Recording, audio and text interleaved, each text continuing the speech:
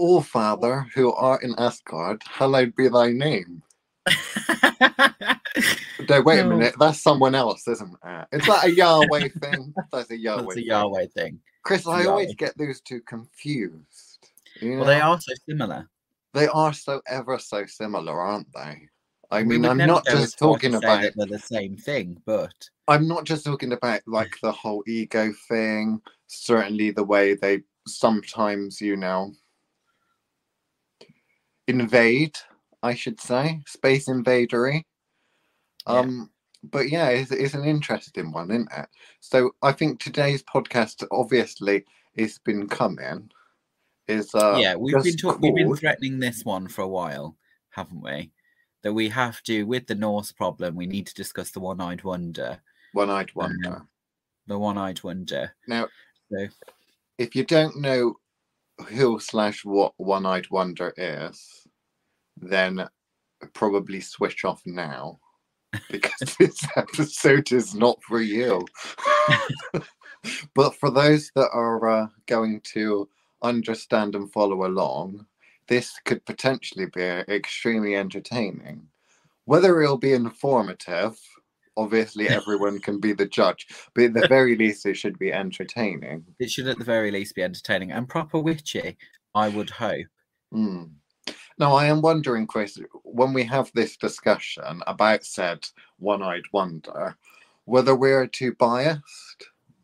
And I'm wondering whether we would need a third party to join that would, of course, be completely unbiased. Obviously. Obviously. We're not very good at that, though. So I don't think that actually would happen. But we could try, I guess. We could try. We could try. I don't think we're too biased. I think we see the problem that is coming. And, the fact you're referring to it as a problem would indicate that you would be biased to a certain extent. Like you've already picked a side. Oh, I wouldn't pick sides. The more fight and I walk on when they're all dead at the end. Right, okay. Because what we really need is a devotee of One-Eyed Wonder to balance out the equation.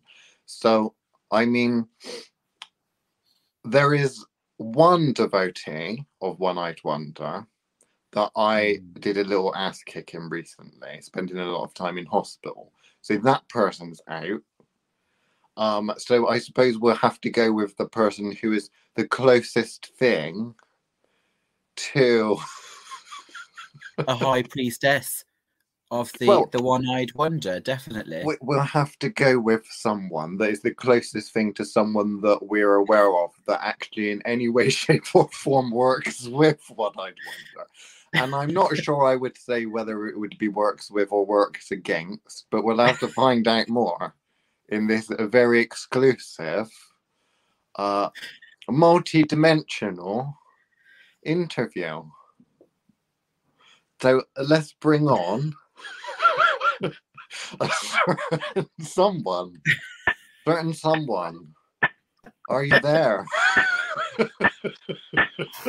I have been summoned. I hear we're talking about my favorite friend. I didn't know we had to wear masks.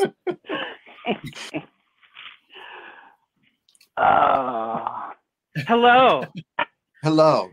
Welcome back. Did you like my magical appearance? I loved your magical appearance. I'm wondering whether there'll be other magical appearances before the end of this episode. I'm pretty for sure of it. Or I've done really good on these walls, but I don't have walls on y'all, so let's find out. I'm hoping for the visit. You know, there's nothing better, in my personal opinion, what all the fucking churches are missing out on, is to speak about God when he's here. That's really the trick of really, when things really start to get interesting, is being able to invoke said spirit so they can be a part of the same conversation as well. I do not hide from this man they call Odin. I do not. So here we are, no masks, we have no mirrors, we have no words, my walls. Let us begin our speeches. Well, it sounds like you're a man that have a speech probably prepared about the One-Eyed Wonder. No, I vomit it every time and it's gold. Every time. I haven't been disappointed yet. So I would like all to, you start with y'all's understanding, and then I am sure that I am going to chime in from time to time, or interrupt, or not say anything, or agree or disagree from my own perspective of actually working with Wotan, Odin, whatever name, Jesus. I believe he was this last round. I think he was also Father Christmas this Christmas. I think we got to see him as Santa Claus. I do warn Papa Legbe. I already sent a crow out to him to be heads up, because there's somebody with the daddy issue that is just eating up all the daddy titles. You're in danger. You're in danger. Well, it's That's all I got very to say now. that you mentioned daddy issues, because I really struggle. There are certain spirits, gods, whatever you'd like to call them, followers of such things, that I often get confused by. Now, they're often at war with each other and dislike each other, but they often seem very much to be in a similar camp. And that is the group of people with daddy issues, because I'm wondering whether the One-Eyed Wonder and its followers can be equated in some way, shape, or form to a lot of our good Christian friends that we see. I see a lot of dedication there, and also I see a lot of parental neglect upon occasion as well. I'm wondering, can you draw parallels between devotees of different faces, of different deities and such, and whether I'm the only one that sees this? So I wonder what you two think. Me personally, when dealing with any subject like this, I like to read the subject matter available by the victors that have been provided for us, to have at least some sort of context, because I already have a name, you know, so I kind of want to see not just what they think of, but what does they think of, and what are they doing, and what are their books, what are they, you know, these type of things, too, and just to have a mindset of where these people are coming from. I see a lot of similarities in old Christian, old Abrahamic workings in not only the stories and tales that we get from Odin, but his personality and flavor that is apparent inside of those tales. And we see it a lot in their practices too, you know, their practitioners that they have down in here. You know, old Abrahamic or blood gods. They do a lot of blood sacrifice. It's a big thing. We even had, who was it? Who come to my mind? I've been so far out of the Bible. Was it not Abraham that put his son on the stone, tested by God? You know, in these type of things, this is a very Abrahamic, forceful, demand, submittal approach. If we take the names out of it and we just kind of read the context of the stories, we can see that we have a figure that demands you submit every facet of yourself. You know, in these type of things. So I do see a lot of similarities, you know, and flavors that are there. I'm not here to shit talk Odin. I'm going to, because I'm just going to talk truth about him, and that's just how things are going to pan. But I want that to be known, that I'm not here to attack the Norse culture. I'm not here to attack the millions of people that are followers of him. They will find their own truths as these trees begin to stand up, the holders of those runes, you know. So I think that these topics are all very hand in hand with the one that they call Odin, and also the Bible, and also the book of Revelations, and also the prophecy of Völuspá. Have you heard enough yet, Allfather? They are very similar. You know, they're very similar in nature. It's just one group of people gave you names and deities and entities that they're going to take the faces of, and the others said, a whole bunch of demons are coming. So we're talking about a copyright violation. Is that what you're saying? Yeah, absolutely. Well, no, because, you know, with modern copyright laws, we only have to be 10% of variance from the original story to fall within legal scope. So no, he's within all legal rights. I believe so. All legal rights. Okay, plagiarism. Is that what we're going for? Well, no, I think what it really boils down to is in the terms of puppeteering. You know, when we see that we may not need to look down here at the fun stuff, you know, and the faces and the stories and the names, but if we were to see this hand, we would most likely see, and let's not piss them all the way off and say they're the same person, but let's talk about flavors. Let's talk about energy streams. Let's talk about working with planetary energies like everybody's supposed to have been doing by now. That's a fucking freebie. And noticing that it comes with a flavor of characteristics. And, you know, when we can start to see these, we can see that some of these hands, they taste like chicken. No matter which way I approach it or nibble at it or see all of those individual lines, if you break through and break down those energy streams and reach back to its source, it all goes back to this same flavor of what I call the APN. They was present clearly between the writings of all of us.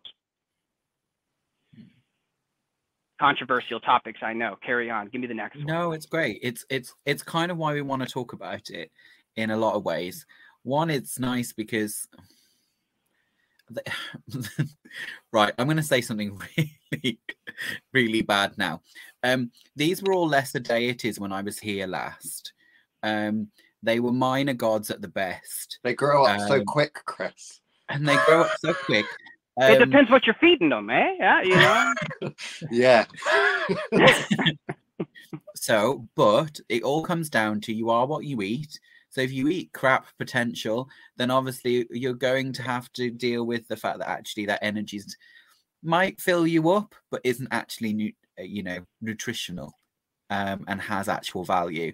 So, you know, my big issue has always been the fact, and it's the same with the kind of most of the Abrahamic lot, minus the Jews. I love the Jews, but that's just because Judaism just has such a good foundation in the magics. And so they like libraries.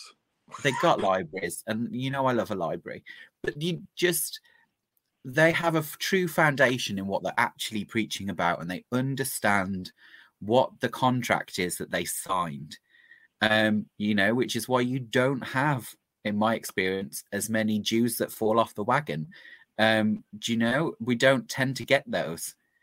We get plenty from followers of Islam. We get plenty of ridiculous amount of the ones from Christianity, who come and make their way over to witchcraft later on in life. It's not so much that you kind of get that conversion rate with Judaism, and that's mainly because the magic's still in their practice.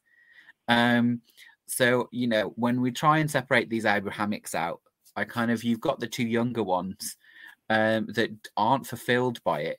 So that's at a point where, Daddy has well and truly abandoned them by this point. Whereas, the Jews seem to still have their daddy. But that is a very different entity to the one we're talking about now. And at no point are me and Liam going to suggest that they are the same thing. With the biggest difference with them is less of a one entity, and with the one-eyed wanderer and the Norse gods, they were very good at multiplying. So they'd multiply and and specialize, multiply and specialize. That's what the Norse pantheon was so good at doing, which is why I struggle with the modern lot. The runesters and the pagans and the heathens and the Asatru lot, and I struggle with all of them, mainly on the basis that they still approach it from this very Abrahamic method. So they're all worshipping. They've all got this kind of idea of there being a one version for all of them. Like, do you know what I mean? And they talk about it like it's a pantheon. And you're like, and it's the same with the Celtic lot. They're just as bad. They all talk about it like there is a one true version of the Morrigan, or there's a one true version of, I don't know, name me somebody else, but there's one true version, and this isn't the case in any way, shape, or form. It was divide and conquer, is how these two systems are designed to work. There are more Jesuses than I can possibly imagine, and I get they get as complicated. As that starts to come in, they get more and more diverse and complicated as they've split off and splintered.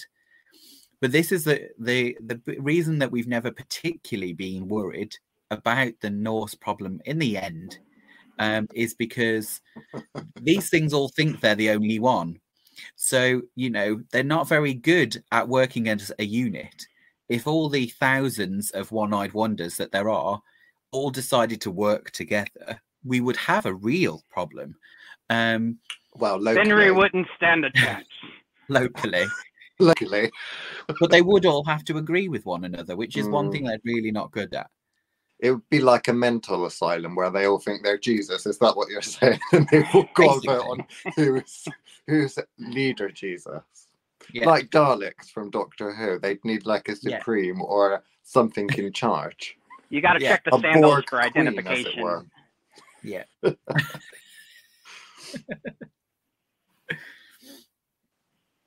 So yeah, sorry, I don't know where you wanted to go with that, but my issue is more. My issue with it is often authenticity is what I struggle with. I struggle with the recreationalists trying to recreate something they have no idea about, and they want to do it in the most bizarre ways, which is they want to use archaeological evidence. And they want to focus on what's left in the scriptures.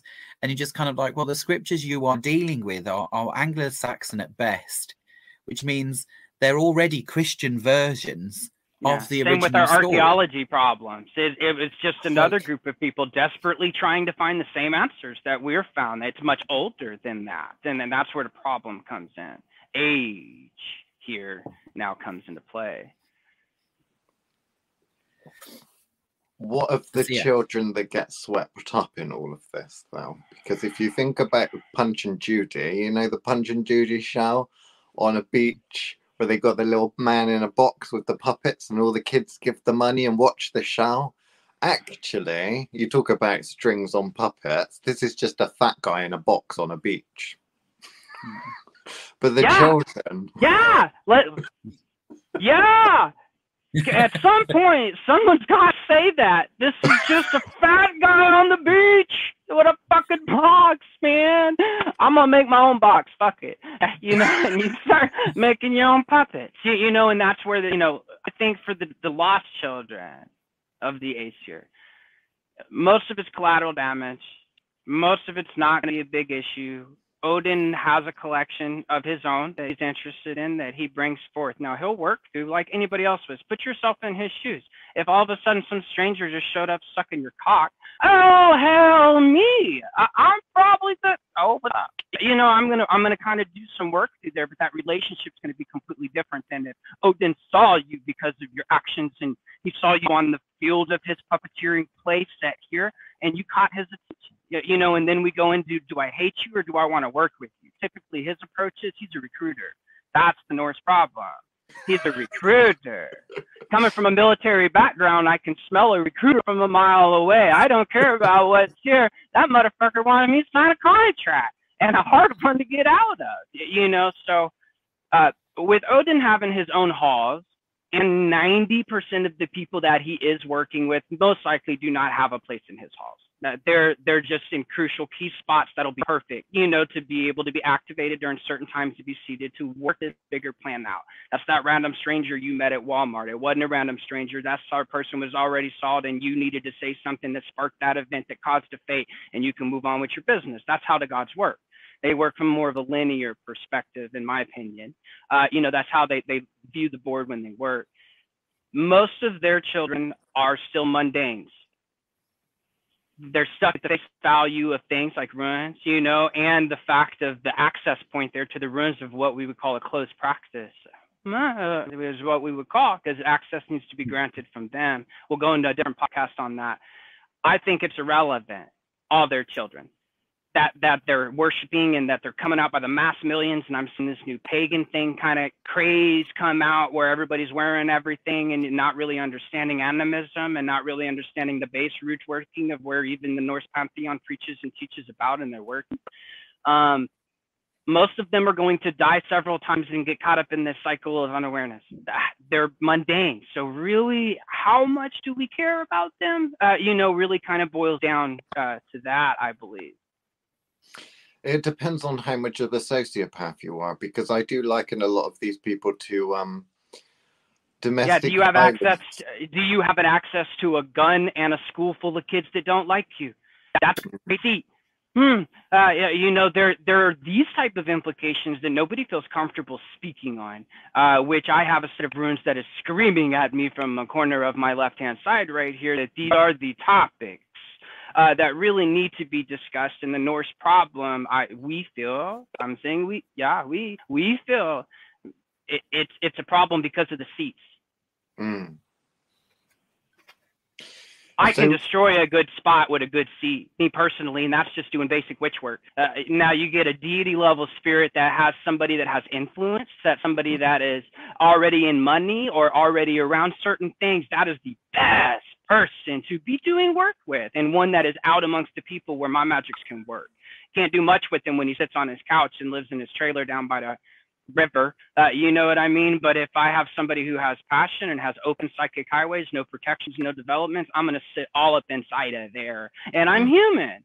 I'm not a deity. They're doing 10 times that type of level. And it's not just Odin, but he's the topic of conversation here, especially with America facing a war front.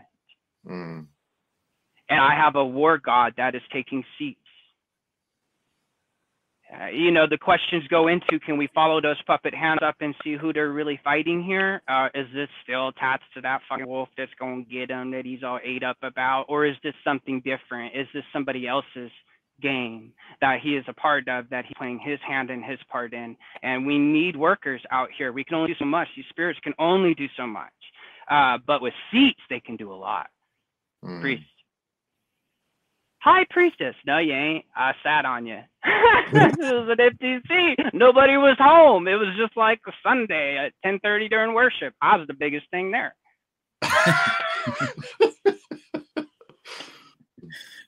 Next. Oh dear. Oh, but won't someone think of the children? Oh, fuck the children. Well, please don't. Don't fuck the children, Chris. Don't tell them. Now, I will say, when somebody says, what about the children? I have more than one set of runes that care about the children. These children are fates. They are the future. They are the gifts. They come pre-programmed. Like us naturals that are out here, most of these kids that are being born right now are like on crack, man. They're wide open. And you know, with that nurtured correctly, can do great things, or it can destroy great things. So those things need to be protected until they're able to protect themselves. I get a lot of kids that's been sent to me, a lot of parents that have been coming through, that their kids are having, you know, being visited by not deities, but shithead spirits. You know, negative entities that are preying and that are feeding and that are sitting in those kids and causing mass depression, causing lack of sleep and bad. I mean, it's a slippery slope. But if one can look back and see that actually this isn't a funny topic, this is a serious motherfucking problem. It's a pandemic, and I'm so grateful that the gods have stepped in finally. And it's not just me; there's others in the Patreon too that they work with and through. You know, I know that at least 2 of them. We are spreading that awareness. Y'all, we are spreading. It reminds me a lot of Saturn's first hour. We can't talk about that here. The first episode that you did. I don't know what you're talking about. I don't remember. I don't even know where that came from. I think I pulled it from somewhere I shouldn't have. I'm putting it back. Let's not talk about that. That must be some secret thing that the Patreons talk about. I don't know what that is. Yeah. I think it's got a lot of rules like Fight Club, you know? You're not supposed to talk about it. First rule of Fight Club. Don't talk about Fight Club. Like when a funny uncle touches you on the knee when you're a child, you're not supposed to talk about it. I've likened that a lot. Definitely don't tell the priest. He'll think you're available. And you know, when it talks about, I just had something just came to me over here. When it talks about kid and we talk about, you know, the problem being in there. If the kid is a mundane or the target, we'll call them targets. I know we're dropping moralities here, but the spirits I work with ain't got no fucking morals. There's human morals, and then there's this other level of ethics that goes on. And you know, who am I held accountable by? It's up here. So, you know, we at least have to think like them. If I grabbed a mundane that had no access, no abilities, no natural flow of a rhythm or anything, that mundane can throw a temper tantrum, and it's not the end of the world. Now, if I was to grab somebody with like my makeup, pretty heavy mercurial spirit, pretty heavy into Mars, you know, if I see that out there and then I turn him into an anger rage, all of a sudden I have a riot. It's contagious. I don't know. I'm a fighter. I grew up as a fighter. I come from prior military. My father was military. It is contagious on a battlefield. Whether you're fighting with guns or whether you're fighting with fists or whether you're fighting with knives, there is an energy that is present. And when we can place that energy and just spark just a piece of it, nature will take its course. And we will start to see now movements, and we can start to see expansions and awful travesties. And then when we start to see from a psychic level, from a witch's perspective, if you were to watch these atrocities go down, where the rabbit hole gets really deep is who else is showing up during that time frame, right? During that moment, who else comes in from afar and what is going on there? Go sit in a Catholic church and watch how that energy moves around. Thank you for that tip, Chris. That's some scary shit. When you start to see the work, right? Yeah, you know, when we start to see the work, that's where we should be working with all gods, is how does it work? It's funny you mentioned that, actually. I mentioned that to somebody else recently, where they were only used to being in particular types of churches, kind of, you know, a Baptist or whatever, and it was and the kind of lower level stuff. And I was kind of like, okay, have you ever been in and seen a Catholic procession, Catholic procession or high church, and you've gone and actually seen, and then at that point you'll start to see where the magic actually is occurring, and why those places have a different feel completely from their congregation. You know, there really. And I will also warn that if you're trying to manipulate said worship, that's being pumped out for free, and there is something that's going to be there to receive it, you're going to find out pretty fast. Yeah. It's a way to make enemies. I know, that's what I used to do as a child.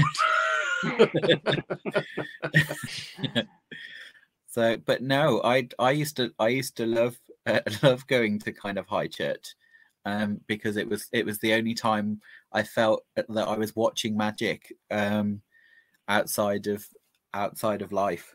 But I mean, how divorced must you be to go and look at that is literally in your face and still not see it? Yeah. I think you have to be there is a line that you must cross. You must leave your Garden of Eden. You must leave the garden. You must leave that unawareness to be able to become aware, and that's scary. You know, it is. And that's where it turns most of us off. It scared me from practice for 5 years. 5 years I hid.